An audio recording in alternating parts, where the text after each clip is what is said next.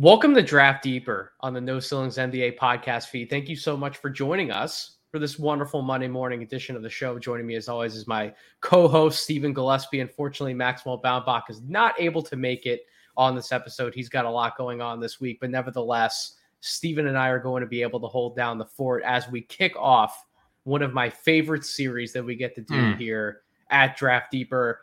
We've spent a ton of time this cycle talking about the prospects who will be available for the 2023 NBA draft. And we are still going to get into plenty of those names tonight, as we will over the next few weeks. But what we will start this episode moving forward is actually discussing the lottery teams at length, right? So that's covering where were they at this season? How did they finish their year? What does their roster outlook look like right now? What are their needs in terms of what they can fill in the draft? And who are the players that we could project for not just their lottery picks, but because we're Draft Deeper, Stephen, we're going to be discussing players at all of their selections, right? So if they have multiple first round picks, if they have multiple second round picks, we're going to be covering all of those picks for each team, going over where we think those teams could look to in the draft. So I love this time of year. This is an interesting way for us, I feel, to keep the conversation light, keep it going. I'm excited to kick this off, Stephen. How are you doing tonight? Are you ready to talk about some lottery teams? Dude, I'm ready. It's a great way to wrap up a fun weekend of basketball. Just anytime, man. I'm going to get a little sentimental here. Working with you has been awesome this year. I'm really glad that we've been able to do all the great work that we have.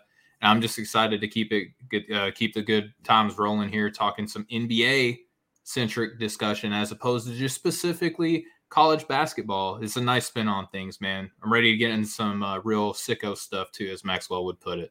It's been a full weekend of basketball indeed. We've had the Portsmouth games going on down in Virginia. We've had the NBA playoffs really get into the full swing with plenty of first round action. My 76ers got a big win yesterday, so I'm excited about that. There you go. Trust me, there is plenty to discuss in the world of basketball. But what we do is we focus on the NBA draft, and so that's exactly what we're going to do. So lottery teams, what we're going to do, 2 lottery teams each episode. From a week-to-week basis now on Draft Deeper. We're going to start out with 2 teams. We could have went a different direction technically in terms of the teams we're covering on this episode, but we also wanted to wait and make sure we had some of these teams that were possibly involved in the play-in action getting into the back end of the playoffs. We wanted to make sure that we weren't covering teams who weren't actually going to be in the lottery. So I chose 2 teams above or slightly above, I should say, that back end to start this series with 1 team out east and 1 team out west. So tonight we're going to be covering the Indiana Pacers and the Utah Jazz. So these are 2 feel-good stories to me, Stephen, right? So did both of these teams end up finishing in the lottery? Yes. Did they have records that maybe were a little lower than initially expected after the start that both of these teams got out to in their respective conferences?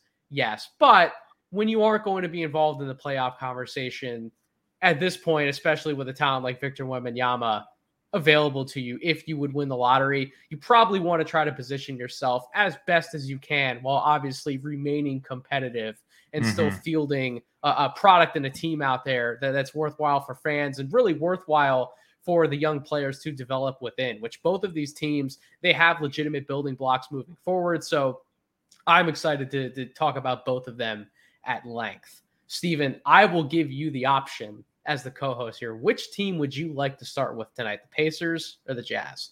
Who interests you more? I appreciate the honor. Let's kind of mix it up a little bit, man. Like we're both East Coast boys. Let's start out west. Let's go with Utah. I love it. Let's start with the Utah Jazz. So really interesting story for the Jazz, right? Danny Ainge comes in as president of basketball operations, trades away the team's effectively top 3 players, right? When you factor in what they did ultimately at the trade deadline. So Donovan Mitchell, Rudy Gobert, they were gone preseason. Then you have Mike Conley also out the door in a trade that again, uniquely involved the Timberwolves. So you've got a team that's wiped clean slate from their top players.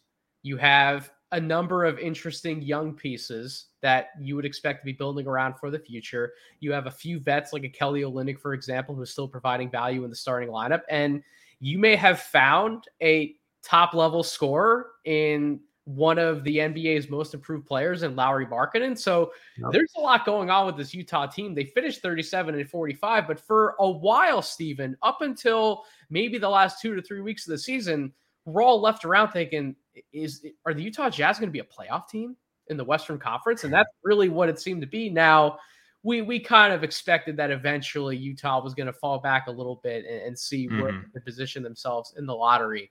But I was thrilled with how competitive this Utah team was really all year long. Where did Utah finish in relation to your expectations? What do you feel about their story overall in the year?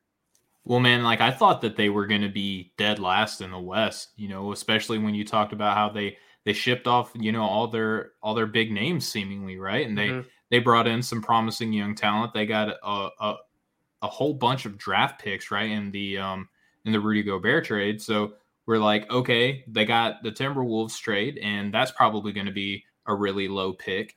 And so they probably need to just kind of, just tank, so to speak, right? Like shout out to the Dallas Mavericks, like a real tank. So they didn't do that. But what I think was smart about what they did, Nathan, is that they were competitive and they showed off a lot of their pieces, right? Like they turned Lauri Markkanen into like a solid starter over in Cleveland after a tumultuous Chicago campaign. He comes over to Utah and is now an all-star, probably going to be an all-NBA player and a most improved player as well. So there's a lot to be excited about on that aspect. And then one of the guys that just kind of got thrown into the Rudy Gobert trade, Walker Kessler, ends up he's going to be an all rookie first team guy. He's kind of been flirted with like, hey, wouldn't he be a neat rookie of the year candidate? like just a cute story, right? I thought about it. I'm not going to lie to you. I've 100% thought about it. I mean, you at least have to think of it to shut it down. You know what I mean? Like you have to think, can he now? Probably not, but wow, what a season, right? So you have all that going on. You're showcasing this young talent that you have. You're showcasing other players like Mike Conley, who you kept his trade value up all throughout the season to the point you can make another trade and bring in more young assets and things like that, clear your books up a little bit. So I was really impressed with the combination of competitive nature, rebuilding, showcasing your talent while also being in the mix to get some really good young assets in this upcoming draft, Nathan. So they over-exceeded my expectations. That bar was literally laying on the ground, so it wouldn't have taken that much to clear it. But they did it in shocking fashion this year. So let's lay out some of the facts in terms of where this team finished. Let's take a look at some of the pieces, the projected depth chart, and then we're going to get into the bread and butter, which is figuring out what does this team need and where can they go with their respective draft picks. So on the season, the team finished 23rd in adjusted net rating, 10th in adjusted offensive rating, and 23rd in adjusted defensive rating. That can give you a few hints as to where this conversation is probably going to go at some point. On offense, they finished 15th in effective field goal percentage, 28th in turnover percentage. That's not great. They do need to take care of the ball a little better. 4th in offensive rebounding percentage, 14th in free throw rate, 12th in finishing at the rim, 9th on mid-range attempts, 20th from the three-point line, 11th in assist percentage, 14th in free throw percentage. So there's already a few categories there I can kind of piece together where at least I'm going to say there's a need on their team. And then defensively, they were 13th in opponents' effective field goal percentage, 7th in opposing finishing at the rim, 22nd in opposing mid-range scoring, 17th in opposing three-point scoring, 30th in steal percentage, 11th in block percentage. So, Steven, I rattled off a number of statistics at you. Any one thing in particular kind of stand out to you in terms of where you feel like the team needs to go? Just how up and down across the board all of their collective stats are. Like they're really good in some aspects on one side of the floor, but they're way on the other end of the spectrum too. Like the steals to blocks percentage one kind of stuck out to me a lot on the defensive end. So I mean, you figure in the historic blocking percentage that Walker Kessler had for Auburn last season and how immediately he kind of grafted that aspect of his game to the NBA level was shocking, right? And then you look at the moves that they made where they brought in like a Colin Sexton, who isn't like the best steals merchant in the NBA. And it was kind of weird how he was utilized, so to speak. And then Mike Conley too, like he's a solid defender, but he's not really like a a real big point of attack guy. So not anymore. He's not. Once upon a time in Memphis, he was, but not anymore. Yep. Yeah, when he was actually considered like a legit track star, and at the amateur level. Yep. So he could gamble and recover with the best of them. But now, he's up there in age. We talk about him like he's a grandpa, but in NBA terms, he's up there in age. So I don't know just how diametrically opposed some of those stats were across the board. It speaks to the season overall, where it's like, okay, you're a bad team, but you're playing good in moments. And like you kind of have like that up and down sine wave going on throughout the year based on those stats. I agree 100%. So yeah, to me, steal percentage stuck out as well. The fact that they aren't top 10 in assist percentage means they could probably use some help moving the ball around. Yep. And then 28th in turnover percentage. If you're going to be a playoff team in either conference, you have to be able to take care of the basketball, right? You can't keep giving the opposing team easy up and down possessions, because when you feed into another team's transition game, like we actually saw the day that we're recording this, the end of that Grizzlies-Lakers game was abysmal. Lakers went on a 15-0 run to close it out because Memphis just couldn't stop making mistakes with the ball, right? It was easy day in terms of Anthony Davis or whoever it was just running out. And when you let that happen in regular season games, and enough of them, those losses are going to pile up in a big way. So it tells me this team has a glaring hole at the point of attack, right? They need a floor general who can avoid making mistakes on one end and capitalize on forcing turnovers on the other end. So that's going to give you an idea possibly of where we're going to go with a few of these players. So by the stats, that's kind of where we feel, but by the projected depth chart, right? So players who are projected to be on the roster next year, barring trades, a few of these guys who we're going to list off do have player options. I would expect most of them to opt in. Yeah. Like Colin Sexton has a guaranteed contract, but Jordan Clarkson has a player option. He might be the one name where that could go either way. He might want to play for a quote unquote contender, maybe go to a different situation, but he could also very well opt in and remain with this Utah Jazz team. We just don't know where it's going to go. But Lauri Markkanen, Go ahead, they're gonna want to see where this new CBA is going and when it's going to be implemented. Yep. So not committing to too big of long term when we're expecting this, rush of big contracts coming down the pipe. They're not going to want to extend for too long. Exactly. An incentive to me, in my opinion, to take the player option and then go into unrestricted free agency in the next year. You have Lauri Markkanen, as we talked about, at the fold at 3. Kelly Olynyk and Walker Kessler are also locked in now, and then you have Chris Dunn, Ochai Agbaji, Talen Horton-Tucker, Rudy Gay, Simone Fontecchio, and Damian Jones on the bench, right? So out of those guys, I mentioned Clarkson already as a player option. Talen Horton-Tucker, Rudy Gay, and Damian Jones also have player options. Whether those guys choose to come back or not, I don't think it necessarily changes the outlook of the team. I still feel like the Jazz have holes in particular that need to be filled. But just given where we're going with some of the stats we rattle off, Stephen, given how the roster construction looks, where do you feel like the Utah Jazz need to look in the draft in terms of needs?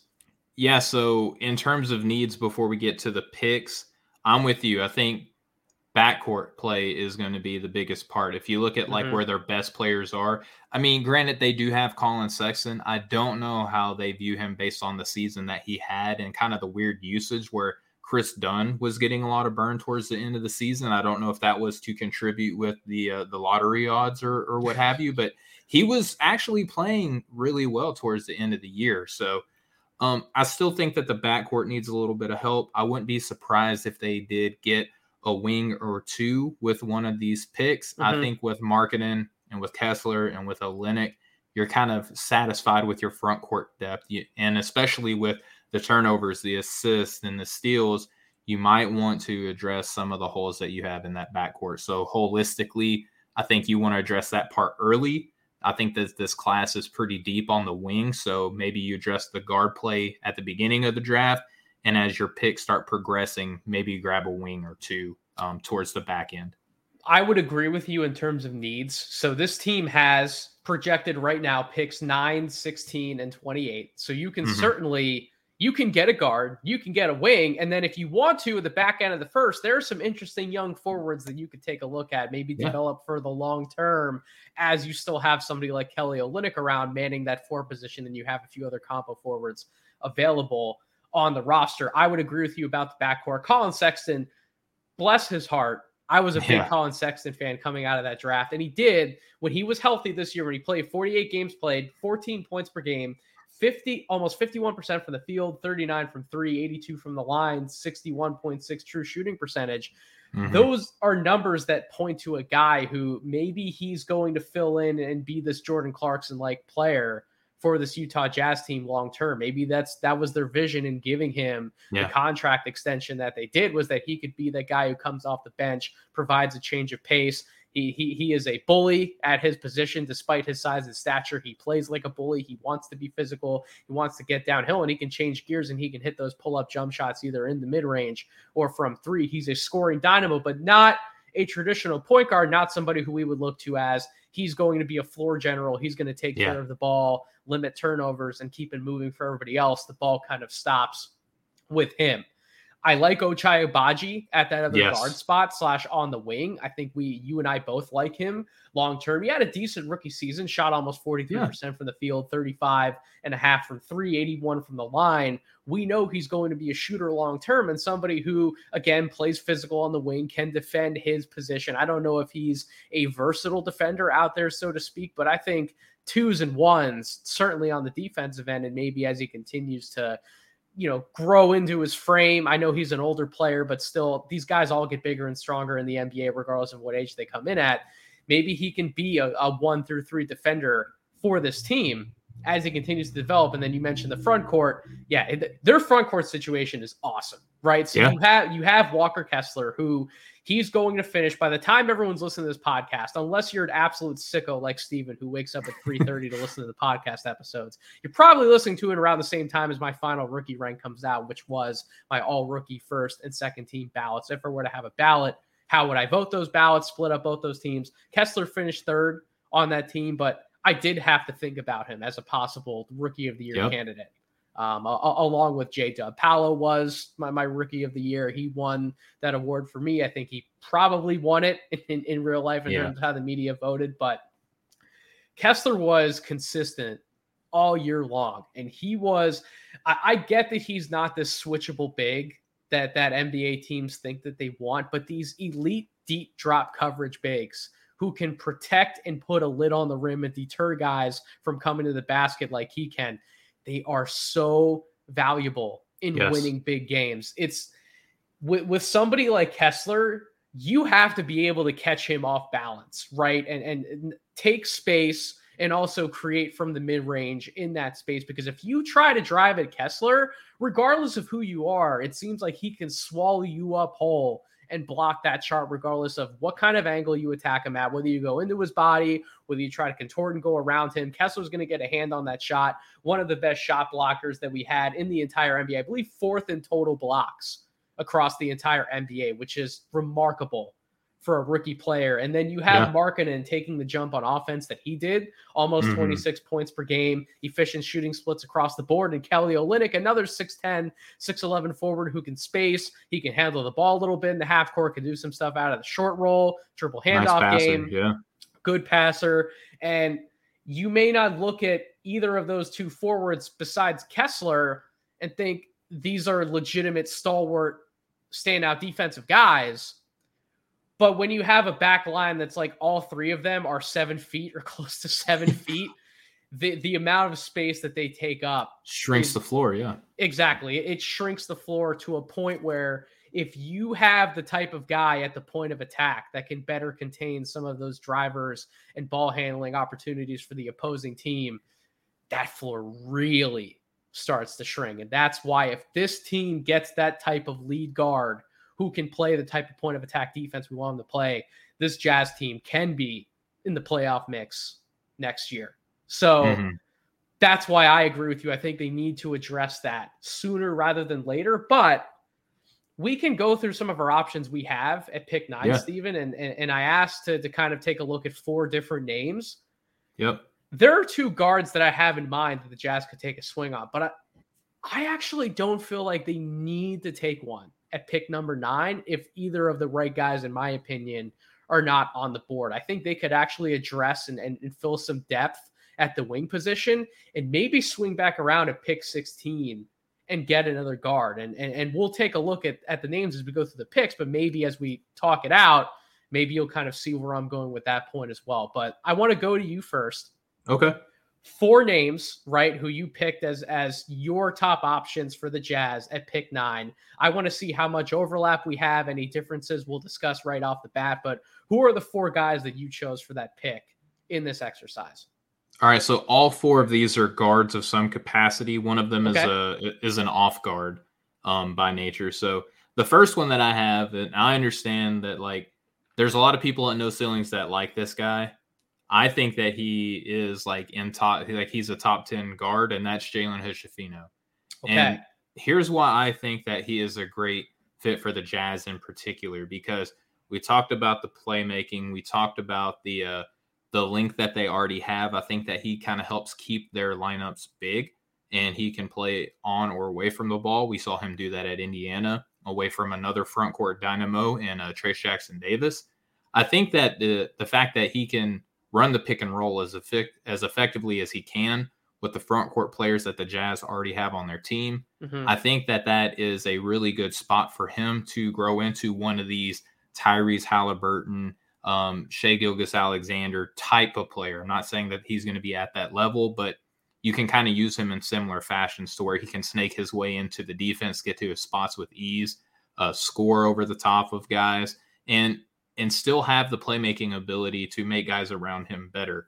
And I think with the help around him defensively, that is actually going to help him grow and continue to be a better defender. I'm not expecting him to be a day one point of attack guy, but through working out, through work ethic, through Coach Hardy, who I think is one of the best coaches in the NBA already in his debut year, I think that he can be used in a lot of fun and intriguing ways. So I have Jalen Hood-Schifino as my first option. The second guy, for a lot of the same reasons, Anthony Black. But I think that he is not as talented offensively as a scorer, but he can also snake his way into the defense. He can also get guys open.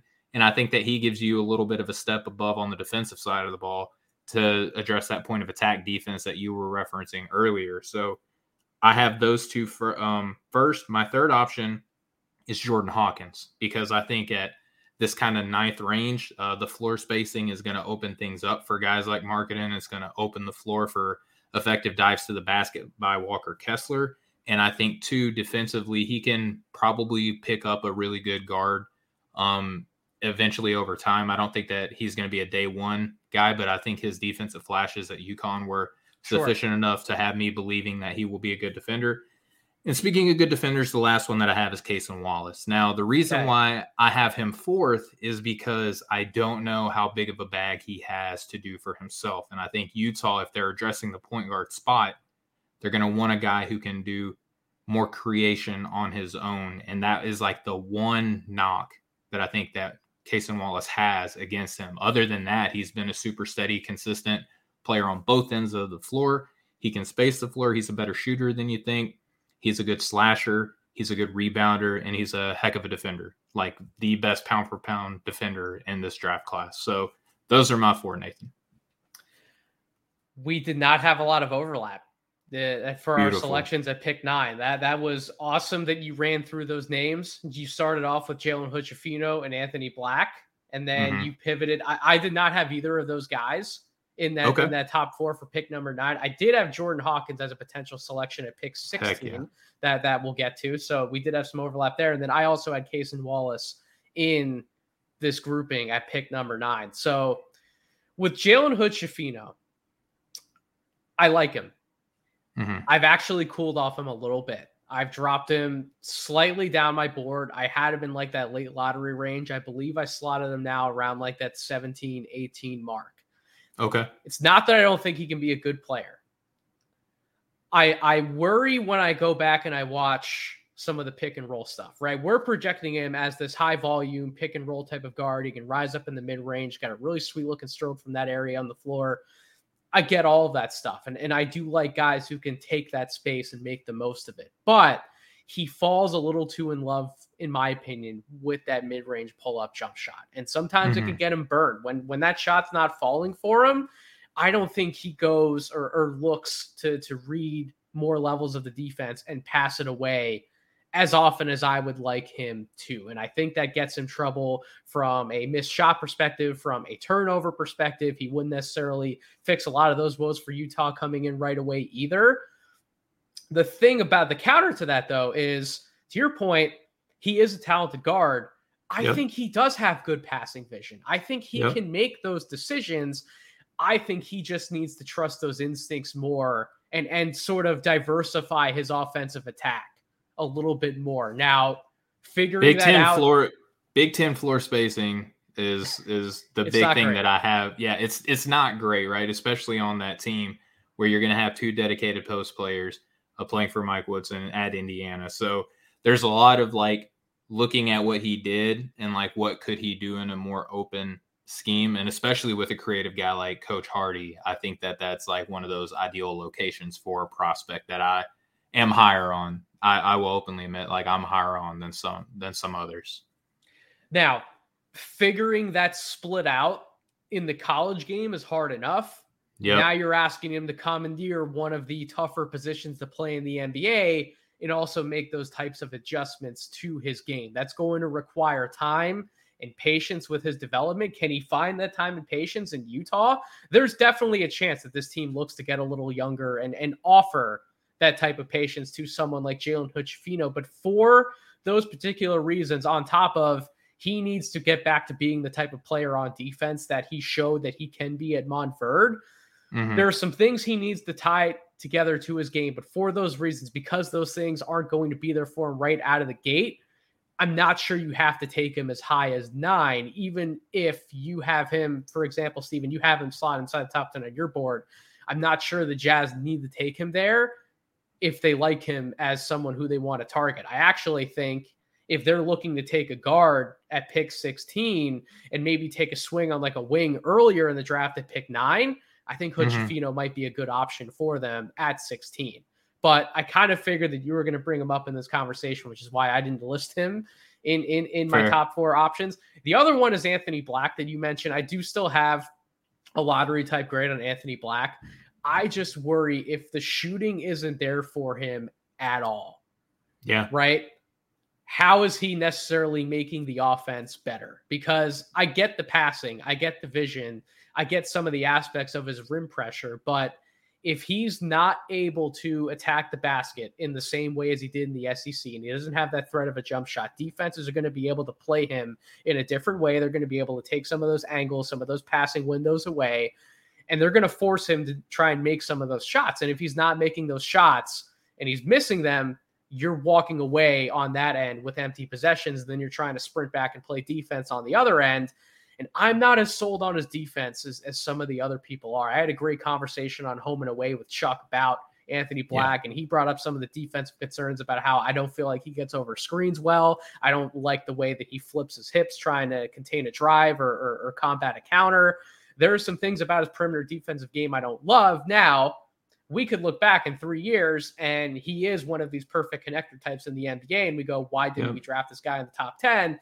I completely get that. I'm just not at this current moment in time comfortable with his valuation to where I would take him inside the top 10. And I'm not saying that you have the wrong opinion on him, Steven. Again, I could perfectly see him coming back to bite me in the rear end, and he's this guy who I should have valued more on my draft board. But I'm just explaining why I didn't have him as a target at the 9th pick. So we discussed those names. I think that's fair. Oh, go ahead, Steven, if you have some rebuttal. Yeah, just real quick. I think that's fair. The one thing that I think that we both try to do every draft is like, okay, what did we miss? What do we know that is working? Like, what is the trend that is proving to be right more so than not? For Jalen Hood-Schifino and Anthony Black, we have examples of guys who weren't the best shooters, weren't the best defenders, but because they're big and they have good feel, they find ways to succeed. Yeah, so like look at Josh Giddey. Look at Tyrese Halliburton. Look at LaMelo Ball. Like all these dudes with glaring deficiencies in their game, but because they're big and they see the floor well and they process the game at a different level than everybody else. Like those guys are just finding ways to succeed in the NBA now. And that is kind of baked into my evaluation for both of them. They certainly are. So I see the arguments for both. We discussed them. We discussed Cason Wallace. So yep. 3 names that I had written down for this pick that you did not have written down. He may very well not be available in this range. But we've seen crazy things happen on draft night to where these guys who we project to go in the top 3, top 5, top 7, sometimes they fall a little bit. Maybe they're available towards the back end of the top 10. We've discussed the San Antonio Spurs as a great fit for this guy. I actually think this is the other place in the top 10 where if I'm looking at Amen Thompson, this is where I actually think he might make some sense, right? So you want to put the ball in his hands, right? You want him to be this downhill playmaker for others, to take advantage of his court vision, of his passing instincts. His ability to pressure the rim is up there with somebody like an Anthony Black as well, except Amen Thompson's an even better athlete than somebody like Anthony Black. And then putting pressure on opposing defenses at the point of attack. This guy wants to get up in your grill. He wants to defend you as soon as you cross half court. And he has those quick hands, that length, that timing to be able to take the ball away from you, force steals, get out on the other end. So to me, a guard like Amen Thompson, if he's hitting his absolute upside, he can return potential top 3 value in this draft class. Top 2, maybe, if he hits his absolute top ceiling, potentially top 2. We've talked about that multiple times and those ceilings. And he can be this guy where, especially if more of the offensive game comes around for him, let's say he does continue to improve on his jump shot. Let's see he is a threat in the paint, not just right around the basket 3 feet and in, but back out towards the free throw line. Maybe he's hitting more floaters with regularity. My only real concern with taking him and making this bet long term is the turnovers are a problem. He averaged over 3 per game with overtime elite, not in a college league, with overtime elite against other prep level talent. That's a major concern. And it's not that overtime elite has bad talent. I actually think that's far from the truth. They have great talent in that program. But sometimes Amen Thompson wasn't exactly involved in the prettiest basketball either. Yeah. Like some of those games and some of the decisions and plays that he was involved in were really tough to watch. And so you have to bake some bad habits out of him for sure. Yeah. So just like with a Jalen Hood-Schifino or an Anthony Black, converting a man to playing point guard in the NBA, you have to be patient with him as well. But to me, the upside would warrant looking at him if he fell to number 9 and saying, we have a potential hole at starting point guard. Why not bring in one of the most talented players in the draft and see what we can make with him? My other 2 names were wings. I brought up Bryce Sensabaugh out of Ohio State, which is a guy who Maxwell and I, and I think even Corey to an extent, we all have him inside of our top 10 pretty comfortably. I've flirted with moving up Bryce Sensabaugh a little more on my board. I have him at 9 right now. He's one of the most pure scoring and shooting wings we have in this draft. And how often do we actually get to marry the terms shooter and scorer? We do get to do that with Bryce Sensabaugh. He is a legitimate 3-level scorer, one of the best shooters we have in this class, whether it be catch and shoot, spot ups, off movement. You can run him off different actions. You can have him handling the ball at the top. He has a little bit of wiggle to create, separate in the mid-range, rise up for those shots. He wasn't tremendous at getting to the basket, but when he got to the rim, he showed me enough examples on film, despite the percentage of being in the 48th percentile at the rim. He showed me enough examples on film with his size, with his frame, with his touch. I do like him as a scorer at the basket as well. So I may be able to draft a potential number 1 or number 2 scoring option. Not that he's going to be the best player on a championship team, but I may be able to get a guy who has scoring upside akin to one of those top 1 or 2 options. I'm able to get him at a pick number 9. And then you can build out a lineup with, let's say Kelly Olynyk walks in a year and you move Lauri Markkanen down to the 4. You have Kessler at the 5. You have somebody who, for everyone who wants to talk about Bryce Sensabaugh's glaring weakness on the defensive end, if you're really that concerned about Sensabaugh on defense, you probably want a rim protector like Walker Kessler behind him to clean up some of those mistakes. And then you can play him alongside other options at the guard spot. So Bryce Sensabaugh would be a great name for me. And then Jett Howard is somebody who I'm sure people are going to talk about him his stock seems to fall. Maybe he's available in that 16 range as well, given how some scouts and analysts are mocking the draft and how it's going to go. Big wing, 6'8", 14 points per game score. Still, despite some of the struggles due to the double ankle injuries, still shot the ball incredibly well from the field, rated out incredibly well on multiple different percentiles per synergy. I'm buying the shooting. I'm buying the touch. I'm buying the secondary playmaking upside, and I'm buying him growing as a defender as he continues to fill out that frame of his, because he's already big now and he's going to only get bigger in the future as he spends more time in the NBA. So, Steven, what are your thoughts on me throwing out Amen Thompson as a possibility for that pick, as well as if the Jazz were to look at wing with pick number 9, do you like both of the options that I selected there?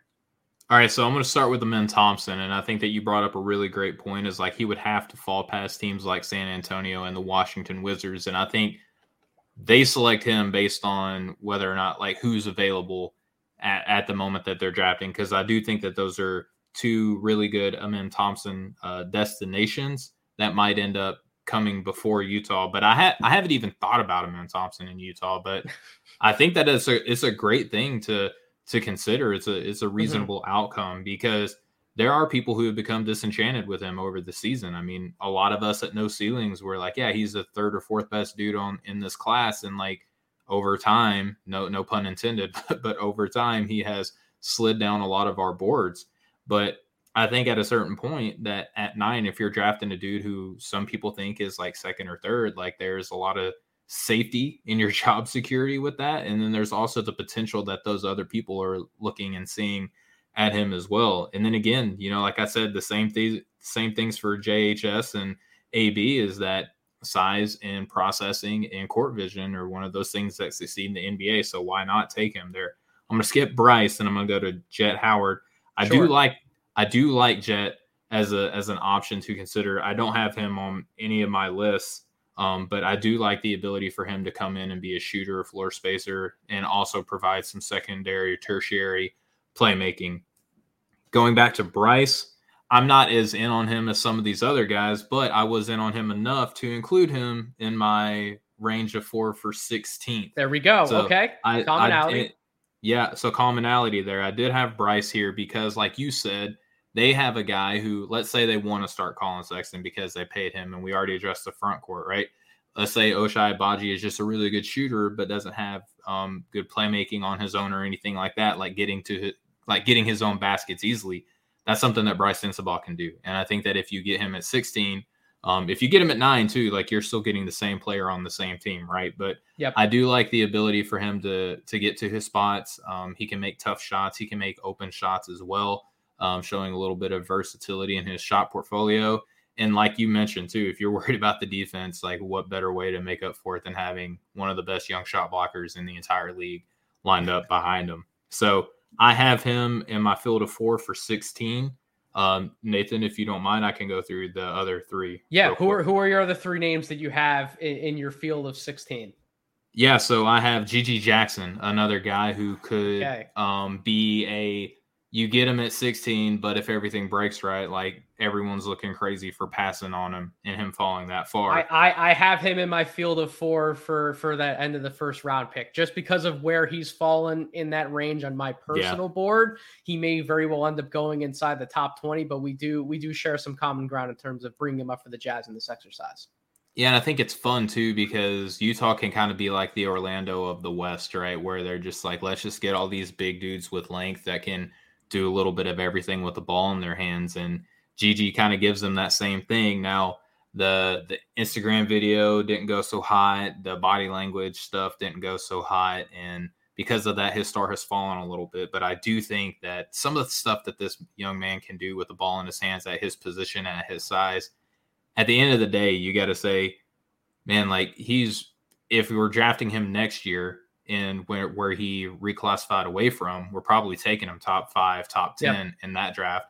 And then at this draft, if we can get next year's top 10 pick at 16, like that's a good hit, right? And we have him at a young age. We're developing him. We got him in Utah where there's not going to be a lot of bright lights and distractions and stuff like that. We can really just get him to focus solely on basketball. And again, coach like Will Hardy, I think that he would be a good coach for a player like that.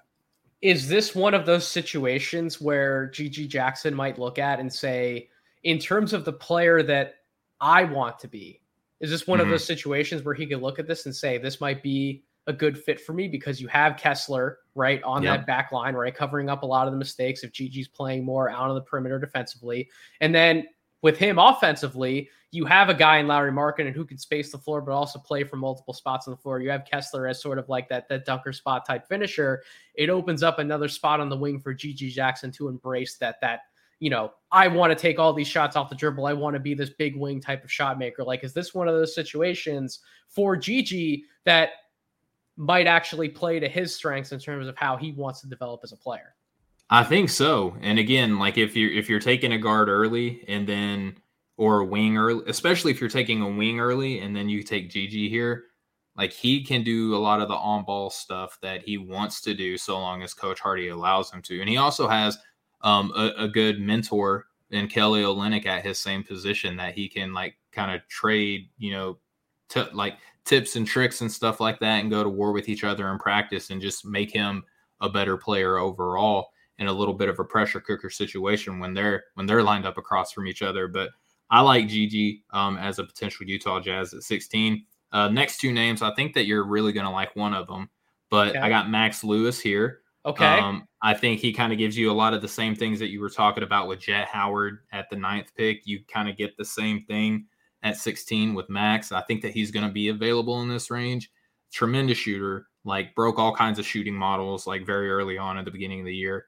Good slasher, great guy too, from all accounts, everything that we've read and we've seen from the interviews that he's had with Maxwell on our team here. And I think that he's probably better at a lot of other areas in his game. It's just that Pepperdine was very young and learning and growing together. There wasn't a lot of vets on that squad, so he can come to a team where he won't be one of the older guys in the room and won't have to be the guy setting the example for everybody else. Like he'll be in a great learning environment. So I think that would be really good for him. And then the last guy, Nathan, Bilal Coulibaly, I think would be a tremendous fit here. He was my number one guy in this range of 16, right? So like if I'm taking a guard with that pick number 9, for example, let's say I'm buying into Cason Wallace or Anthony Black or Hood Schifino, and I'm looking at the wing spot to fill out some depth here. Mm-hmm. I'm looking at Bilal Coulibaly and I'm saying, why the heck not? Right. So why don't you explain to me, where you're at on his, because I know that I've skyrocketed him up my board, but actually I haven't talked with you a lot about him. Like where do you sit on Coulibaly right now? So kind of playing off of his last name, I'm kind of cool on Coulibaly, but he is slowly rising on my board. I actually have him in my first round now. I'm kind of circling through my international film. There's some other guys that I know that I'm going to have ranked lower than Coulibaly, but I want to watch them first. Like I'm a big Morauskas fan. So I've been watching him a lot lately. I'm trying to get to James Nagy here again soon to kind of my end of season review on him. And then Coulibaly's next. Now, the things that I have seen from him, like super crazy athlete, good defender, brings up a lot of that like steals percentage issues that I think that you have. He's got great size for his position. I think that he can guard 1 through 3 if everything breaks right. Mm-hmm. And then he's a good slasher, good cutter, competes like crazy on the glass. And I think too that if he can get that 3-point shot to be a reliable weapon, then he is going to be probably one of the biggest steals in this upcoming draft if people don't start catching up on him. So you could do a lot worse than a player like that I just described at 16. So I think that he might end up being he might kind of be the top guy in my field of 4 like by the end of this month when I go back and watch him some more. I've moved Coulibaly to 12th on my personal big board. I have zero regrets about it. I think it's not that I think that consensus is going to catch up to where I am and put him as high, on a consensus big board as I have him, but I do think a number of scouts are going to start moving him into that closer. Top 20 range.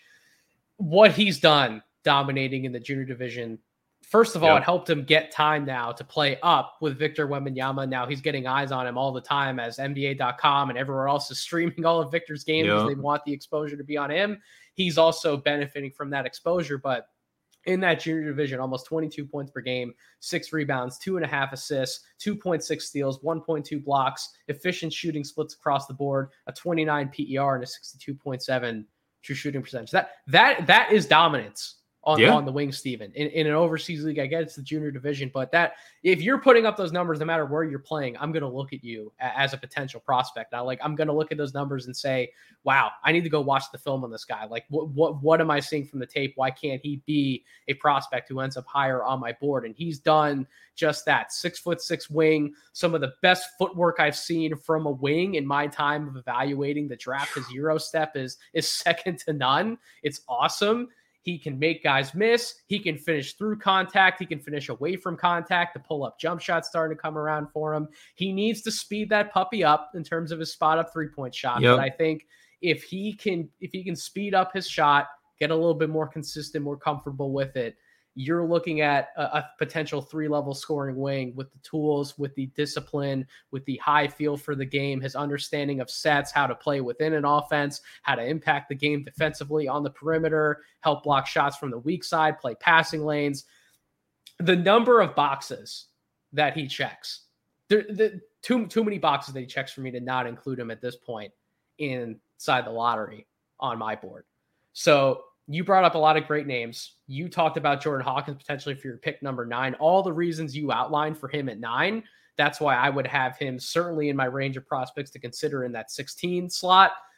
Could you imagine the DHO sets that he could be a part of with Kelly Olynyk and Lauri Markkanen? Right? Insane. And that would be absolutely insane. The ways that him with either of those guys could work defenses because of the shooting gravity that they both would have. To me, listen, the Jazz ranked in the bottom third of the league in three-point shooting per a lot of the numbers I read off at the start, thanks to dunks and threes. Adding the best shooter in the draft like Jordan Hawkins, to me, with one of those picks, would absolutely be a no-brainer if he's available. Spain sets, flare sets, all of those, pass it to you, pass it back, reset, all the shifty moves that an off-ball player can do, he can do it. And that's why I considered him as high as the 9th pick. He was not the top of that field of 4, but definitely in consideration. I understand why you have him at 16. It's just that when I'm looking at players who I think that can help Utah, I would consider him as high as 9, but it looks like we're in alignment of the type of player that he could be and how he fits on a Utah team. I can understand that too. It's only because I have him at 14 on my board. So even in the 16 range, it's technically I'm projecting him to be gone at this point, but in this type of range, I'm going to slot him there. And if he's there, you're running to the podium. Yeah, exactly. And to your point about the give and go type of stuff, he turns the corner much better than I initially thought. And that's what's driving the DHO and the pick and roll growth, right? When he catches that ball, he can turn that corner and get all the way to the rim. I get that he doesn't really have the in-between game unless he's stopping and popping for a mid-range shot, right? He was 1 of 13 on the year on runners, and that's definitely a part of his game that needs to improve. But if he's able to turn that corner, get all the way to the basket, and then offer the shooting versatility that he does in the perimeter, why isn't that a complementary piece that you want to look at? I actually like the Max Lewis selection that you made, Steven. I had Ryan Rupert as my last guy here, and I really thought about the Max Lewis spot, though, and I think I'm actually coming up a little more on Max Lewis in relation to Rupert. Yeah. A lot of the offensive numbers for Rupert, and I get it. He was playing in the NBL. He was playing in a professional league, right? We need to take that with a little bit of a grain of salt. Yeah, tough in Australia, the physicality of that game, him playing up another level of competition. I get all of it. The offense does concern me to a certain extent. I think there's plenty of growth that can be had because of his prior skills. I loved watching the interview that Rafael Barlow did with him when Rupert was talking about his growth from, being a point guard because of how small he was, for lack of a better term, to where now he's like a 6'7", 6'8" wing with plenty of length. That's what he's looking to be, as like a secondary ball handler, like a spot up guy. The fact that he could potentially come back to more of those skills and bake them into his game with all the defensive versatility he provides. All those wings out west, man. You got to have someone who can pick them up. You got to have someone who can pick them up. Absolutely. And so Rupert could be that guy. But to your point with Lewis, the offensive growth that he did show this year, on top of, I've said this multiple times, but it still holds true to me now.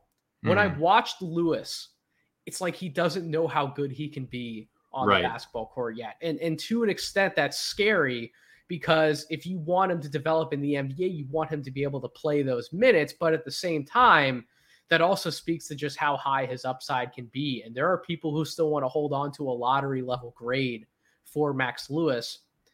I don't fault them for that, right? Did he always look like he knew what he was doing out there? No. Is there some of his game that's going to need to differ a little bit in terms of the volume in certain shot types? Like, is Max Lewis always going to be involved in like the mid post area, like looking to hit those turnaround fadeaway shots as many times he did in college? Probably not. But he did show some growth as a catch and shoot guy, right? I believe he rated out as the 90th or 91st percentile on catch and shoot shots. He finished well enough around the basket. And then he's another one of these 6'7" wings. So he has the length, he has the skill to be able to defend on the perimeter. So if he hits his stride as a two-way wing, that's the type of player that NBA teams want. I think because of where the shooting projection currently lies, I can absolutely see myself talking and making that pick with Max Lewis over someone like Repair. And then the last guy that I had picked out for this selection, if we went wing with the first pick around, I mentioned you may be able to swing back and get a guard here at 16. How about Kobe Buffkin? How about him? Utah Jazz. Man, I considered him too, yeah. I really like Kobe Buffkin's game. And if we're going to take a point guard who we know is going to need some time and some seasoning to further develop at that position, why not take the 6'4" and your 6'5" guard? He put up good numbers in the Big Ten, was more efficient on offense than we'd probably want to give him credit for. If the jump shot was his biggest weakness last season, he still finished average to good within those play types per synergy, on top of his high-level rim finishing, on top of his cutting ability. He can play on the ball, he can play off the ball, and then defensively, you talk about someone who's going to go at somebody else at the point of attack and provide some value there for a Utah Jazz team that we ran through the numbers. They clearly need a stronger element to that part of their game. Why not look at somebody who can develop for you like a Kobe Buffkin? And that's why he might actually be my top choice. My top choice for guards in this range, but potentially my second choice for a pure guard in this range, whether it's 9 all the way through 16. I still like Kaysen better than Kobe Buffkin. I think Kaysen has a skill level that sometimes goes underrated, right? He's not the flashiest guy. Maybe he's not as explosive as you'd want him to be in terms of his first step and getting by guys. But when he gets to his spots, he's efficient from so many different areas on the floor, to where you look at, he's not really lacking in any one particular area from a skills perspective. He may not be as scalable of a defender as some people would like to bill him as, using a Jrue Holiday comp, but I am confident he's going to be able to guard in the backcourt. So why not look at that type of two-way guy? I see Kobe Buffkin as that type of player, except Kobe Buffkin might actually end up being better even than somebody like a Kaysen Wallace. So that'd be like my main sleeper at that 16 range. What do you think about Buffkin's game? I considered him, man. And like the reason that I didn't take him is like I listed a lot of guards 9 for them. But I mean, who's to say that by the end of this, that Buffkin doesn't rise up to that in contention for the 9th spot? I mean, this draft is so deep. It's crazy at guard and on the wing that you could end up with a guy like Kobe Buffkin at 16. And based on, the pressure and the position that some of these other guards are put in, you can get a Kobe Buffkin who has experience playing through a big man in Hunter Dickinson through Michigan. So a lot of the same kind of carryover from his college days are going to exist in the NBA. Like that could be a pretty good transition for him. Again, playing with a really good, young, brilliant-minded coach in a low expectation, developmentally centric environment. Like Kobe Buffkin could end up smelling like roses compared to all these other guards just based on falling to a place like Utah at 16. He could. So we're going to take a really quick break. When we come back, we're going to run through our options that we have for the Utah Jazz at pick 28.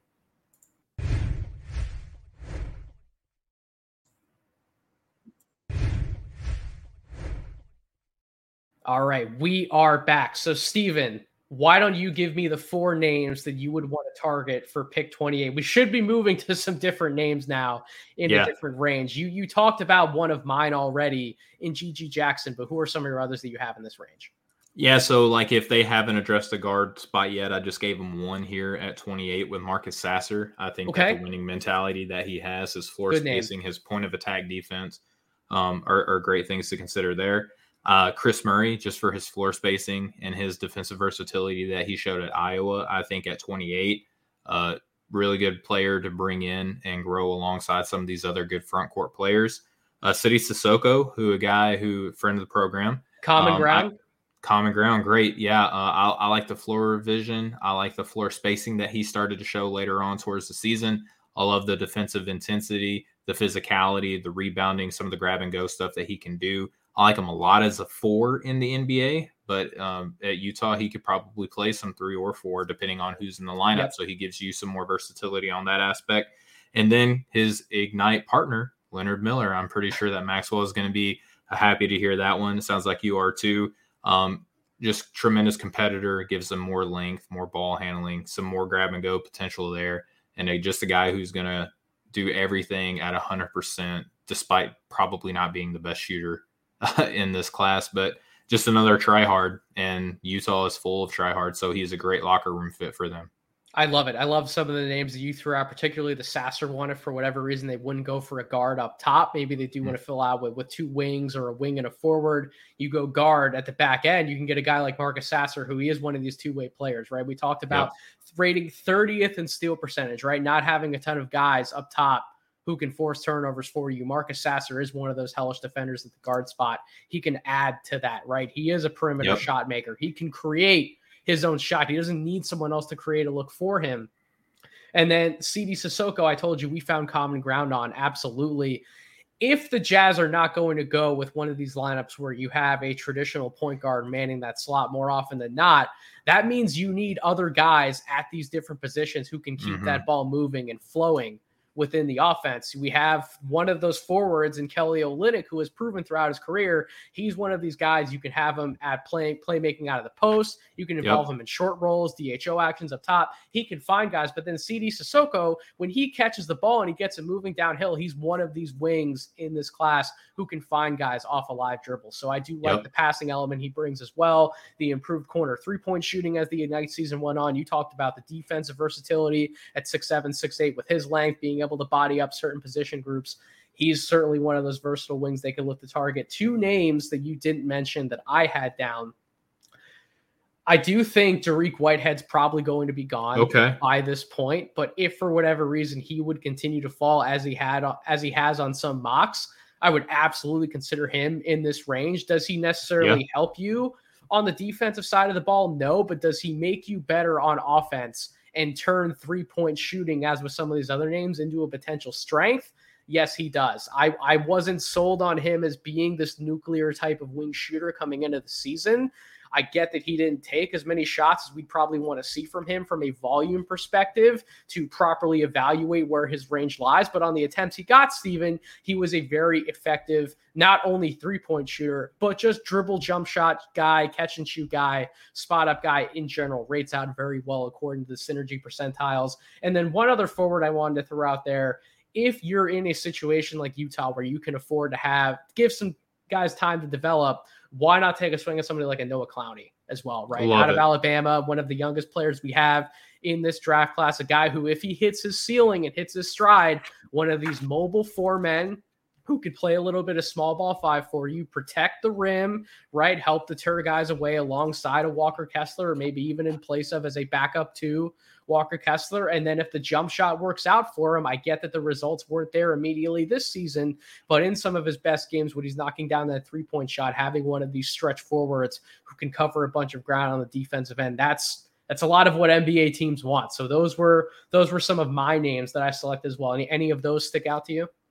I mean, they both do, man. Like Dariq Whitehead might end up being like the most slept on dude in this class based off of injury alone, right? Like Duke was a weird situation.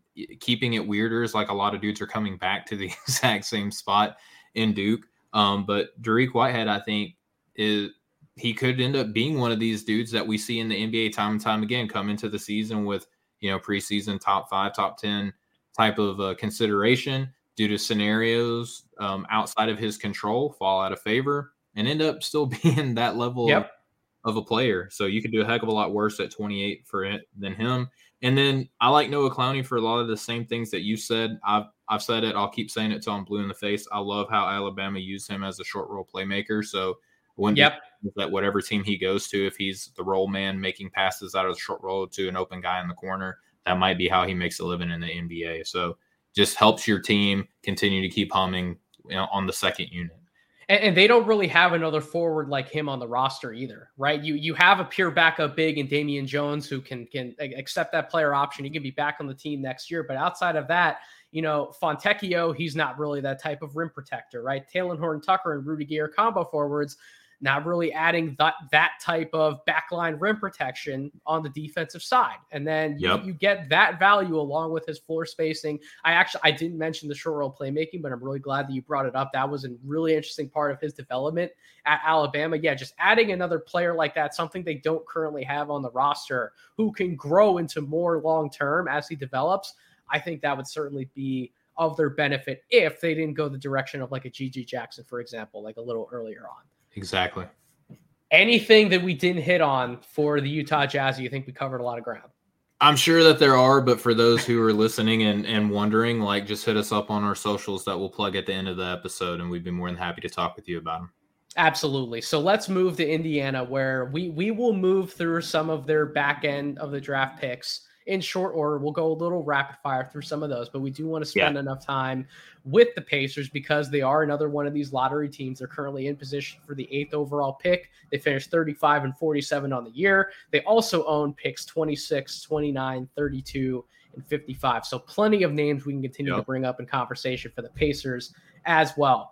Just to give you a little bit of a stats perspective for the Pacers, they were 25th in adjusted net rating, 15th in adjusted offensive rating, 26th in adjusted defensive rating, 5th in pace. I think that's really important in terms of their style of play, how they might operate, choosing some names within the NBA draft. Offensively, 16th in effective field goal percentage, 21st in turnover percentage, 18th in offensive rebounding percentage, 15th in free throw rate, 28th in finishing at the rim, 17th in mid-range shooting, 11th in three-point shooting, so a better three-point shooting team than what we just talked about, the Jazz, 4th in assist percentage. Tyrese Halliburton plays a big part into that, as we know. And they play 17 guards, too, so that helps, Yes, they do, which we're going to talk about some of them. And then 13th in free throw percentage defensively, 23rd in opposing effective field goal percentage, 8th in opposing field goal percentage at the rim, 21st in opposing mid-range shooting, 25th in opposing three-point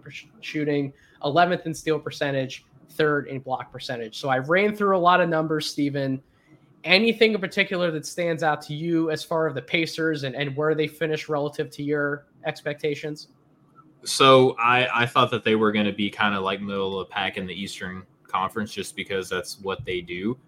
They fell a little bit past that, but it's good that they're able to address a lot of roster concerns because I think that the numbers speak to exactly how this roster is built. They are good at they have like a snake, right? Like the head and the tail. There's like the middle, there's no arms, legs, nothing, right? Yep. So you need some wings, you need some forwards, and I think that that's what we're going to be addressing between the both of us, when we make their picks later. But their stats specifically speak to where they are positionally and where their strengths and weaknesses are within those groups.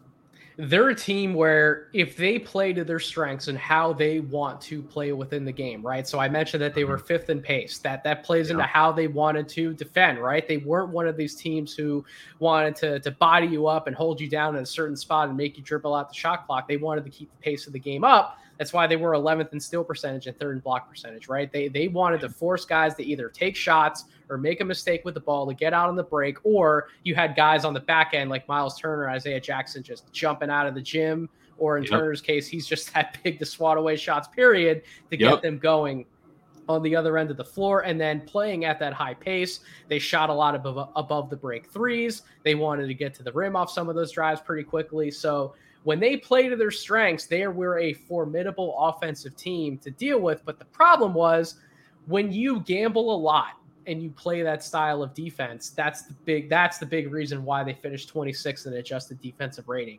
right? Yep. If you're going to take a lot of risks, that means you're going to give up a lot of points on that end as well. And when your offense isn't humming as you would like it to on some nights, that's where that difference is going to come into play, and ultimately why they lost a number of games, particularly as they got later into the year. It's really tough to play at the type of pace that they do and keep that going for 82 games. And then, oh, by the way, if you're fortunate enough to make the playoffs, keep up that style of basketball in the postseason, which is a challenge in and of itself because we know the game slows down in the postseason anyways. So the good news for the Pacers, though, when you look at their projected depth chart,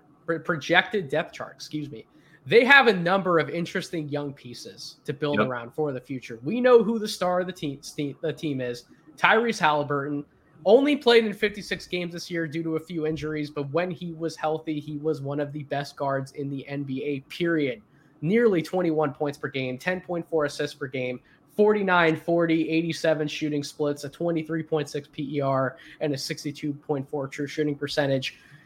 When he was coming out of Iowa State, Steven, we saw him as more of a connective tissue piece. We didn't see him as this type of takeover shot maker who not only dictated the pace of the game by his passing, but also by his shooting. That step back 3-point shot or that step back jumper going to his right is a nearly unguardable shot for him, something where I didn't expect him to develop a go-to move like that, but because he did, he has something in his bag that he can always go to. And then that threat of the jump shot allows him to take space inside the arc and make the most of it, whether it's from a scoring perspective or a playmaking perspective. One of the best developmental stories I think we've seen out of a guard in recent memory. But as you mentioned, they play a lot of guards. You have Andrew Nembhard next to him, who I was very close to actually having Nembhard on my first team all rookie. I ended up slotting him in 6th. I actually slotted him in ahead of Bennedict Mathurin, who I'll get to in a second. It's wild because for most of the season, Mathurin was like your second choice for like potential rookie of the year, right? Yeah. But what Nembhard did from start to finish, not only did he command a role within the offense as a secondary ball handler or even a primary point guard at times when someone like a Halliburton was out, he was a really good defensive guard for a rookie. I'm not saying he was like an all defense type player, but for a rookie, he was taking on some of the toughest defensive assignments that anyone on the perimeter could on a night-to-night basis. 1 through 3, he was taking the best matchup on the other team, and he actually did a remarkable job in guarding them. So he had to take over some nights as a scorer, playmaker, and defender as a rookie. But when you're 6'5" and you're built like him and you're as long as he is, you're going to have the chance to do that on a night-to-night basis. So it's not just the counting stats and the raw production, Steven, but in terms of what he was asked to do from a role perspective and a responsibility perspective, and the fact that he still played in a lot of games himself, played in 75 games this year, that's why I had him one spot ahead of Mathurin. But that's not to take away from Mathurin, because he was also an Ironman of sorts, played in 78 games for the Pacers, averaged almost 17 points per game. The reason why I wasn't as high on Mathurin towards the end of the year, and maybe you'll have a different opinion than I do. I know you certainly liked him coming out of the draft. Job well done by you, by the way, as a scout, because he certainly was one of the top 7. You can argue him higher in terms of the rookies that played this year. I didn't see the level of growth in his game from start to finish that I think I wanted to. I didn't see enough growth from him as a defender. I didn't see enough growth from him as a playmaker. The live dribble passing was something he actually got better at his second year at Arizona that I thought would translate more into the NBA. He was strictly an off-ball player. I get that he was a scorer. I get that he was a shooter. He thrived in multiple off-ball play types, but I just didn't see the type of growth from him from start to finish to have him firmly in that all-rookie first team. Does that take away from his ceiling? No, because he's still a bouncy guard / wing himself. In time, he's going to be able to consistently create his own shot. He's going to be one of the top 3 scorers on your team, and he's likely to be a starter for the Pacers next year. So he's still a really interesting building block moving forward. And then they extended Miles Turner. They still have him in the mix as their floor spacing, rim protecting big man who fits perfectly into what the Pacers are doing, right? They want to play with pace. They want to have the court open and spread at all times so that you can create those driving lanes and those passing windows. Turner does that for you. So they have a bunch of different positions covered, and then you still have veteran guys like Buddy Hield, like Aaron Nesmith, like Chris Duarte is not old in terms of playing years, but older in terms of age. You have Jordan Nwora, who's now been around for a few years. Isaiah Jackson, who's been around for a few years. And TJ McConnell kind of picking up the caboose on the other end, right? So he's the 17th guard on the team, exactly. So they just have a lot of really interesting pieces moving forward. And as pending free agents are concerned, you're not really losing a lot. Like non-guaranteed contracts. It's George Hill, James Johnson, O'Shea Brissett, Kendall Brown, Gabe York. That's the list. How many of those guys do you really expect to be in like the top 7, top 8 of a playoff rotation once we get past this year anyways? So what do you like most, Steven? I just ran through a lot. I'm so sorry. I rambled on a little bit about the Pacers, but what do you like the most about how this team is constructed and where they're projecting to go in the future here? What I like about how they're constructed is, and this might be kind of like counterintuitive when I say it, I like that they played a lot of dudes out of position, because what they can do now is they can address positional needs in free agency and in the draft. And now you have shown that your guys can scale a lot better defensively and give you such lineup versatility that you can be one of the more unpredictable teams in the NBA in the best of ways. So I love that aspect for the Pacers. I love the fact that they have so many heady guards coached by a man in Rick Carlisle, who is one of the best guard coaches that we have seen in the NBA in quite some time. And seeing him take on the role that he did on a rebuilding team after leaving Dallas, I think that it kind of reinvigorated him a little bit, because what we saw towards the tail end of Dallas, it appeared to be lazy coaching. Now there might have been like some circumstances that we're just not privy to, but it looked like going to Indiana and coaching them up reinvigorated his juices and his creativity. And I think that puts him in prime position next season to be like one of the most fun league pass teams that could kind of overshoot their projected expected wins. Not just a league pass team, but I think a potential playoff team in general in the Eastern Conference. They're going to be knocking right on that door, as they were for a large portion of the season. So we're going to take one more quick break. And when we come back, we're going to talk about our selections for the Pacers, not just in the lottery, but through the first and the second round where they have more selections.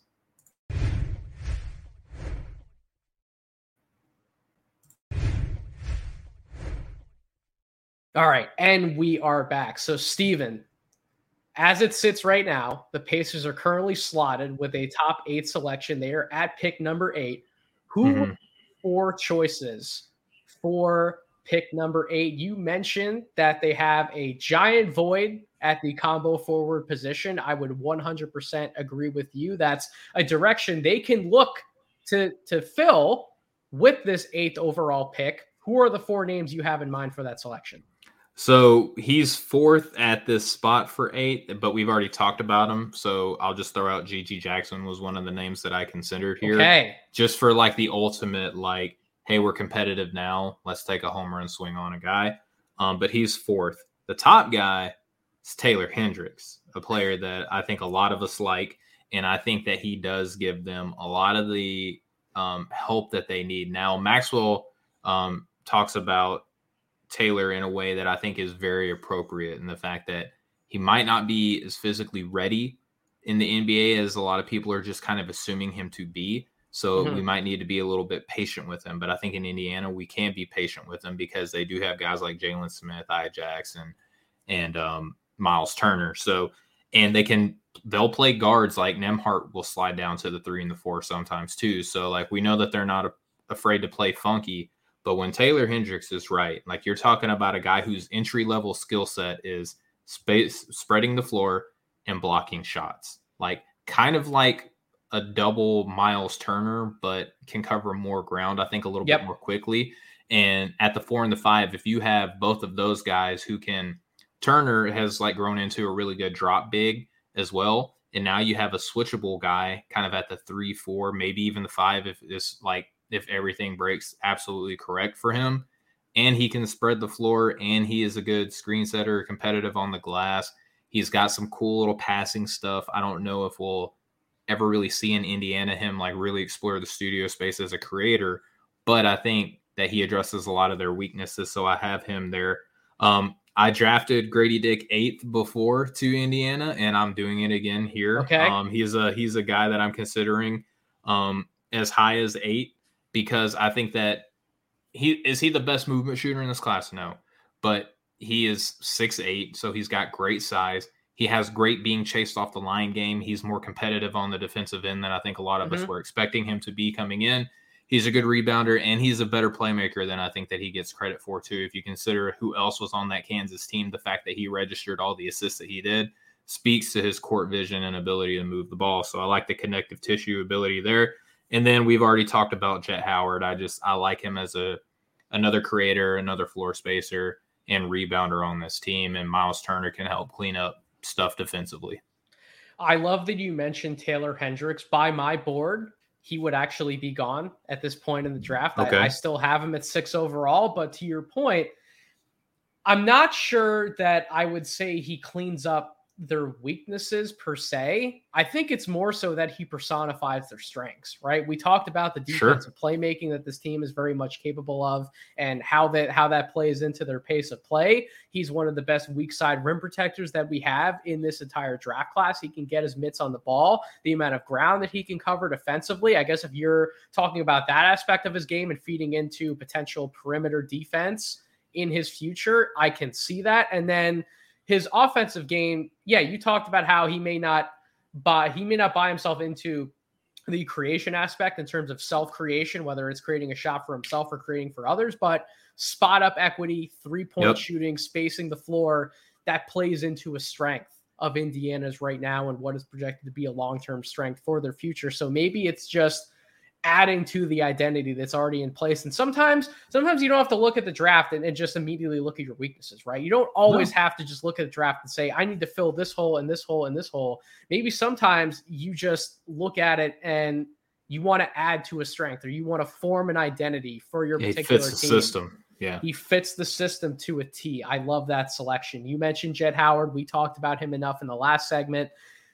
I mentioned Bryce Sensabaugh for this Pacers team. We talked about him enough in the last segment. Another guy who him and Jett really, they further add to the identity of the team in terms of the perimeter shooting, but also they're not these guys who are going to dribble the air out of the ball necessarily, right? They're able to make quick decisions, whether it's scoring, shooting, wherever the case may be. They can keep the ball moving.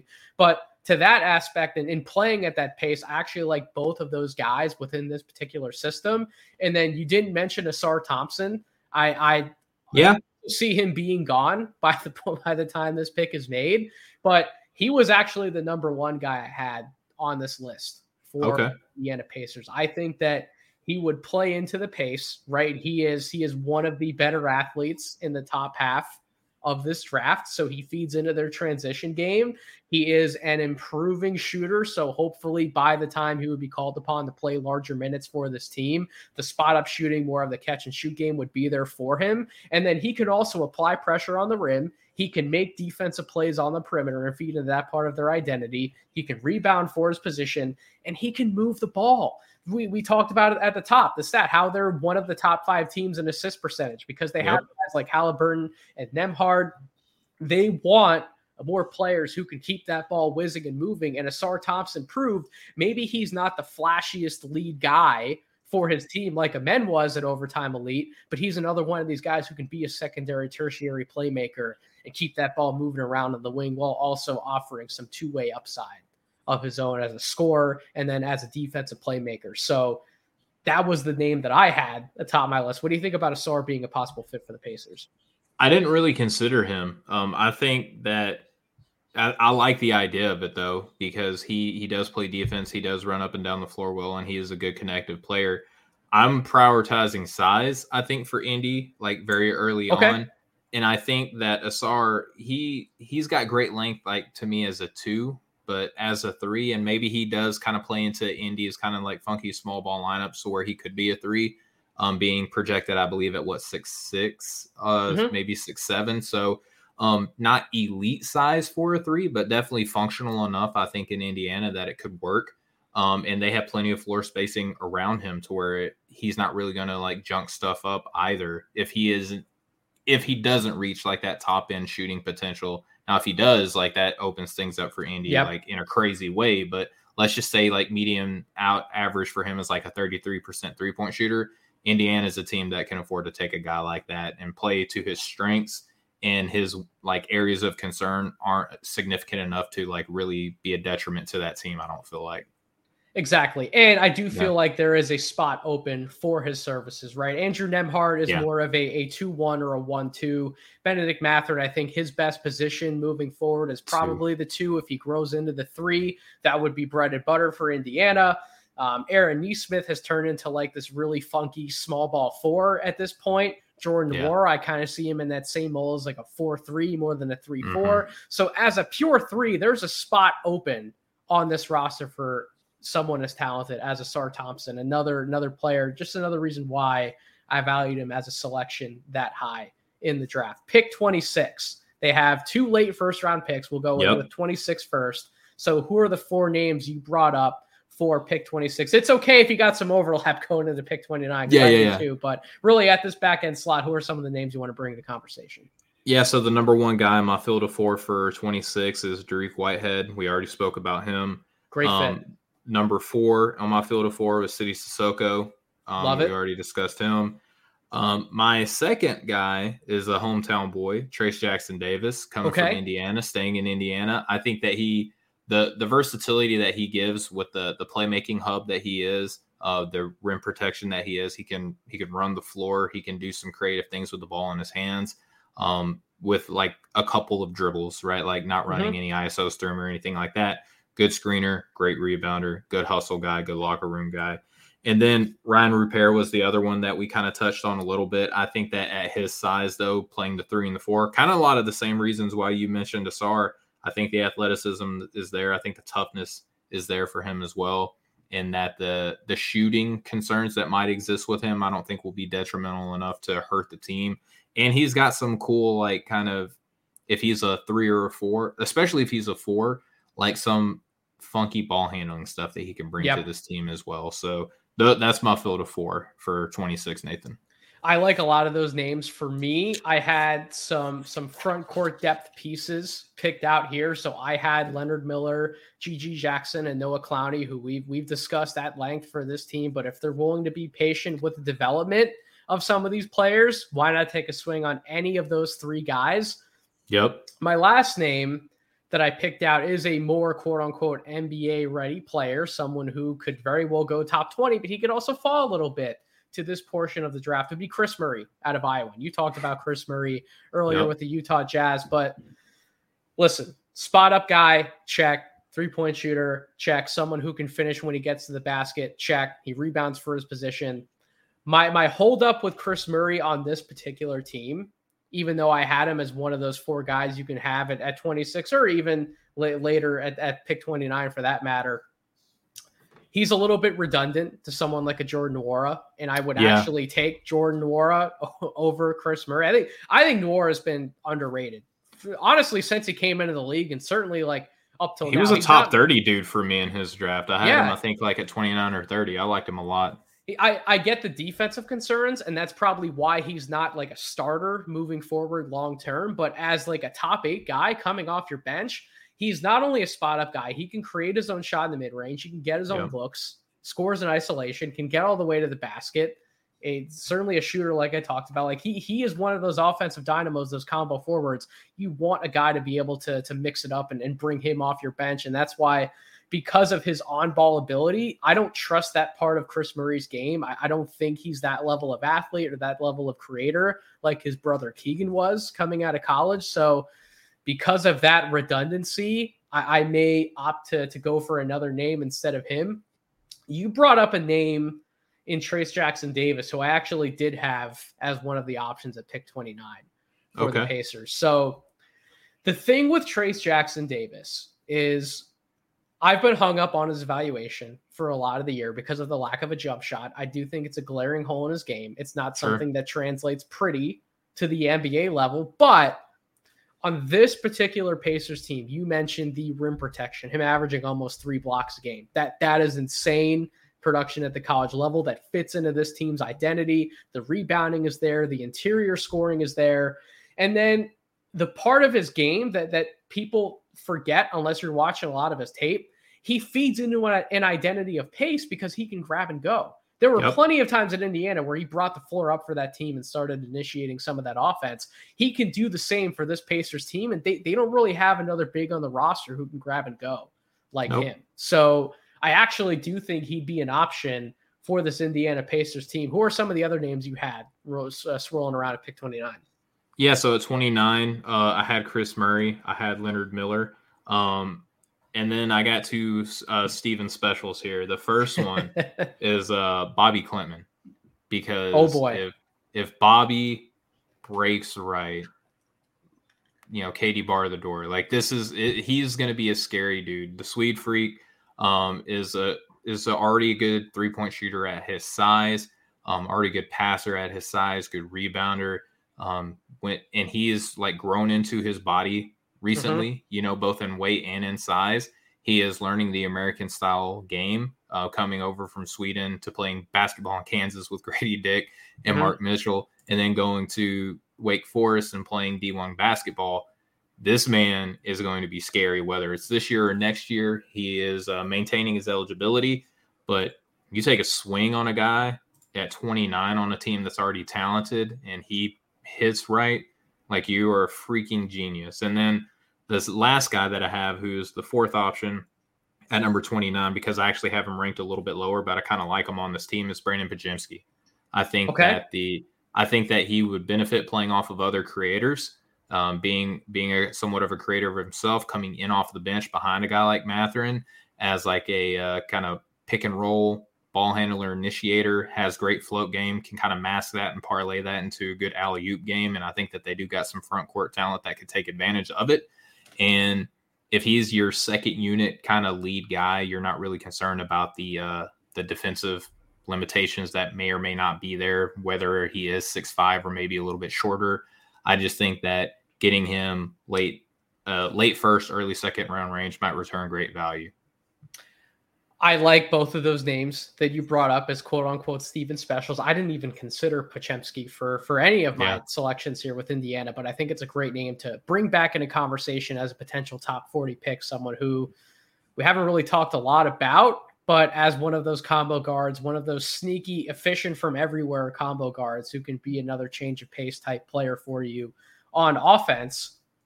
That's a name where I could see Indiana being like, yeah, we have a lot of guards, but you know what? Why not just take a good player and go get another one, right? Like, why waste a draft pick if we're not going to trade it away for whatever rhyme or reason or take a stash guy? A few names that I had that we haven't talked about yet on this podcast in this selection range.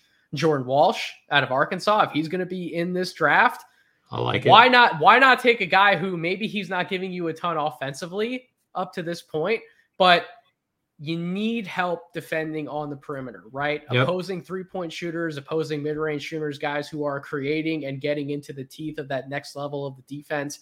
Why not put a halt on all of that self-creation and get a guy who can be a lockdown defender for you at the NBA level, who's still growing into his body, but likely to defend positions 1 through possibly 4, right? At that level. Why not go get a guy like that who can still continue to develop offensively? And then if you're looking for more support on the wing, Julian Strawther out of Gonzaga, to me, is another really good name. An off-ball guy. He knows his role. You have multiple guards, as we talked about, who are going to command the lion's share usage of the team.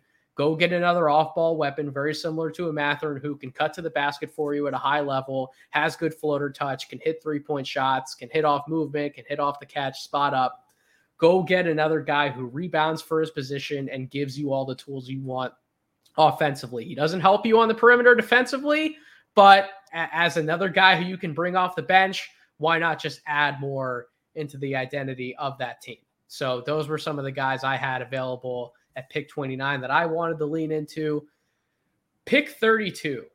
Yeah. We've run through a number of guys for all of these picks. I do not expect the Indiana Pacers to make all of these picks, or at the very least, if they do, they're probably going to go the route of a stash. But nevertheless, who do you have as some options that could be available for them at pick 32? We've already talked about Clowney. I've already talked about Klintman. I just dropped him down. You mentioned Julian Strawther in your last field. I have him here at the 32 field. The last guy that I have is Jaime Jaquez Jr. If he's available at 32. Yeah, I just think that smart player, can play make, can bully guys. He has the potential to be a good shooter. He's just been up and down throughout the college season. He's just a very intelligent guy, knows how to play, to quote Rucker, he knows how to play the game the right way. Rebounds, competes on the defensive end, very switchable, keeps the ball moving, keeps it humming, has some good creative craft around the basket. And if he can hit open threes and in some capacity, like, he is just a guy that's going to stick around the NBA for a long time. It's just a matter of at what capacity is he going to be able to do that. So he was my fourth on my field of four, following Clowney, Klintman, and Strother. My quote-unquote domestic prospects that I had at this range of the draft, I also wrote down Jaquez for a lot of the same reasons that you did. If he's spacing the floor consistently, that opens up all of his fun dribble drive game, which is really the bread and butter of that UCLA Wings offense. I had Kevin McCullough as a guy who you could consider this high at this point in the second round. He may not be the cleanest spot-up shooter available at this point in the draft, but I think he hit enough big shots at Kansas to where you can look at him as, if the ball swings around to him and he's the fifth guy in the offense, I don't think he leaves you completely high and dry in that aspect. He's a better ball mover than given credit for, especially off a live dribble. And then defensively, we know he can guard a number of different positions and provide that potential lockdown value, also keeping to the defensive playmaking identity of this team. Adem Bona is my last quote-unquote domestic prospect that I had written down, a big who can certainly change ends, has one of the hottest running motors in this entire draft class. We know he's providing additional rebounding support. This team does rebound well on both ends. He's going to block some shots for you. He's going to finish on the interior at a high level. He may not have the best upside of some of the big men in this class, but why not get a guy who plays his tail off and can help you? If you need another big to bring off the bench to eat some fouls and just play hard and run the floor, Bona can be that guy for you, while also possessing some defensive upside of his own. And then if you are looking the way of a stash prospect, James Nagy, right, playing currently for Barcelona. He's a guy, 7 foot, 250 pounds, a absolute mammoth of a man, and an absolute mountain, somebody who, very similar to Bona, can offer you some versatility in transition as a rim finisher, as a lob threat. He can guard certainly the painted area on defense. I do think there's possibly a little bit of switchability to unlock with him. Not saying that that's the type of role you want him in for 48 minutes, but I think if you get him on an island, I don't think it's barbecue chicken in the same way as it could be for a number of other bigs in this class. And then he's going to provide the type of effort that you want as a rebounder and as a shot blocker. So those were some of the names that I had in the mix for pick 32, pick 55. Yeah. This is what the draft sickos are here for, right? Draft sicko stuff. Who are our back end of the second round guys that we want to bring into the conversation? I will give you the floor to run through some names that you're thinking about. Yeah, so I think some people might be screaming at me for having him in this range, but he could be. Jalen Slauson coming out of Furman, I think would be a great one, because he can give you some versatility, kind of like 2 through 4. I really feel like he's a good defender. He's a good passer. He's a good rebounder, and he made great strides as a three-point shooter. So, like, he's one of these dudes that if he's available at 55, you just say, hey, we got a grown-up that we can draft, and he might be one of these second-round dudes that end up sticking around in the NBA if everything breaks right. So I have him in my field of 4 here. Jordan Miller out of Miami for a lot of the same reasons. I just think that at the 4 spot, he's a good slasher. He's a good rebounder. He's a pretty good defender and a good ball mover as well. Like, not someone that you can really rely on to space the floor reliably, I feel like, in the NBA, but certainly a good guy to consider in this range. Someone who can space the floor reliably would be Jalen Forbes out of Tulane. I really like him as like a 2 or a 3 on this team for a lot of the same reasons that you mentioned Julian Strother earlier. Let's say they don't address wing and they go, a couple bigs later on in the draft, they can get a really good, reliable 3-point shooter, which there's a lot of good 3-point shooters in this draft that might not even get drafted. And Forbes kind of fits that bill. And speaking of other guys who can shoot and pretty decent athletes, Maxwell Special, Ben Shepherd, I feel like kind of being like a Ben Mathurin. Down. Yep. There you go. I feel like he would be the ultimate kind of like pseudo Ben Mathurin coming in off of the bench if everything breaks right. Kind of the same build, good athlete in the same regard. maybe not as good as a 3-point shooter. Maybe he is, but I feel like at 55, he's one of those dudes that he's coming from Belmont, some of these like lower end schools with a lot to prove, coming onto a team that has a lot to prove too. I think that he kind of fits that vibe very well for Indy. Ben Sheppard has legitimate upside as a movement shooter, as somebody who can make decisions off of a live dribble better than given credit for. Ran some pick and roll at Belmont, was efficient from nearly all areas on the floor. Love that name. As a guy who can not only be available in the back end of the second round, a lot of these names that we're listing off, Steven, and some of the ones I'll list off in a second as well, they may be available and taken earlier on than we think. Some of these guys might actually be like top 45 picks, depending on how this draft shakes out. Jordan Miller, as you mentioned, it would not shock me at all if he was like a top 40 draft selection, given the tournament run that Miami went on. I don't know if I'd take him in that range, but it would not shock me if he rises up. We talked about Sheppard. Some other names that I want to throw out at you: Seth Lundy out of Penn State. I do think is a draftable top 60 guy, one of the best spot up shooters that we have in this entire draft class. His shot chart is all sorts of red when you look at it on the year. Just getting efficient spot up wings, 3-and-D type guys have to look the way of a guy like Seth Lundy. In the you got to put on sunglasses when you look at a shot chart. It's that hot. It's a lot of red. And another guy who fits that same exact mold, somebody who I'm looking at the back end of the second round, Landers Nolley out of Cincinnati. I was not a fan of Nolley when he was at Virginia Tech.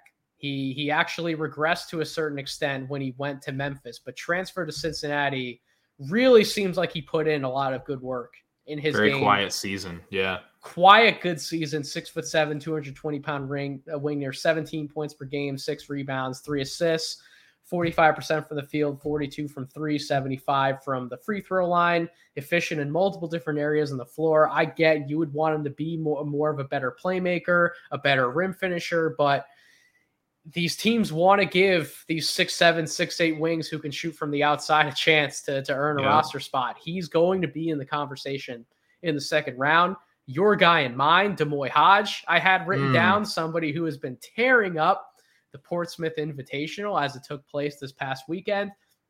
Love his 3-and-D upside as a guard. I was a little disappointed in some of his measurements. I think he slotted into that guard slot. Some people wondered, could he be like a small ball 3? I think he's better off as a 2, and I think he's pretty locked into the 2 because of his lack of pick and roll reps throughout his college career, his lengthy college career. But as a guy who can shoot off movement, he's a spot up guy. He finishes at the rim when he gets there. He's a good cutter, and he can defend multiple spots in the backcourt. He's an option that could be drafted or certainly a priority undrafted free agent target. You mentioned Sheppard, and then one last name I'll throw in as a wild card because he played so well at Portsmouth, Toumani Camara. Oh, there we go. As a guy. Okay. Listen, if the Pacers want to add size and athleticism and players who do their best when they have the right setup guys in place to get them in position, Camara is one of those guys. Yeah. He made me tear my hair out at times when I watched him at Dayton because of some of the mistakes he made when there was a lot of pressure and responsibility on him. But watching him again at Portsmouth, Steven, when he has guards who play the game the right way and get him the ball in the right spots, and he doesn't have as much responsibility to create himself, he can look pretty dang good on the floor. And we know that he can be one of these guys, an underrated defensive playmaker, athlete, above the rim finisher. So look out for Camara to possibly be a guy who jumps up some draft boards. I love it. And sneaks his way into the second round. So all the names that we just listed off in this range, I said it a few minutes ago. I'll say it one more time so it's drilled into the audience's brains. Get to know these guys. I promise they will sneak up draft boards. Some of these younger names that we once thought were going to be at this portion of the draft, they will pull out and they will come back to school. I promise you, these older guys, they're going to creep in. So definitely get to know some of the top sleepers in the 2023 draft class. But Steven, that's it for this episode of the pod. We covered a ton of ground. Was there anything else you wanted to hit on with either of these teams or just some general draft thoughts? No, man. I just, like I said, for anybody who's a fan of either one of those teams, first off, thank you for tuning in. We know that there's a lot of people that are going to be listening this time of the year that are coming over from being just solely NBA fans to trying to figure out who their teams are going to draft, right? So if you're a fan of this team and you have comments or questions or concerns, anything like that, we're going to drop our social media accounts here soon, and where you can find us, just hit us up, and we'd love to chat with you about any of them. Absolutely. You can find Steven on Twitter at Steven G Hoops. You can find me on Twitter at Draft Deeper. And most important of all, you can find all of us at the No Ceilings Collective under one Twitter handle at No Ceilings NBA. You can find all of us. You can get updates on all of our great content, our written work that goes out on the Substack, NoCeilingsNBA.com. It's absolutely free to subscribe for content that's delivered directly to your email Monday through Friday. You can obviously subscribe to this podcast where you're finding this episode, wherever you get your podcast, Apple Podcasts, Spotify, YouTube, and also make sure you're locked in on our YouTube channel, No Ceilings NBA. We not only have all of our podcast episodes up there, we have all of the finals videos that our own Tyler Rucker has worked very hard to produce. Yes. Right, on a majority of players in this draft class who are expected to be drafted. And you have some killer player interviews that are also up on that YouTube channel. If you want to get to know some of these prospects and hear from them directly, go find some of our interviews and film breakdowns on our YouTube channel. And Nathan, we have a very fun project that's going to be dropping on Thursday that we can't wait for everyone to be tuning in for. So if you want to know what it is, I'm sure it's going to be plugged in other shows, but we're going to have a good time this Thursday. And you can only find that particular project on our YouTube channel, No Ceilings NBA. So make sure you're subscribed No now Ceilings so you don't TV miss it. on YouTube. So make sure you're subscribed so you don't miss it when it drops. But until we meet again on this podcast feed, thank you all so much for listening, and I hope you all have a wonderful rest of your week.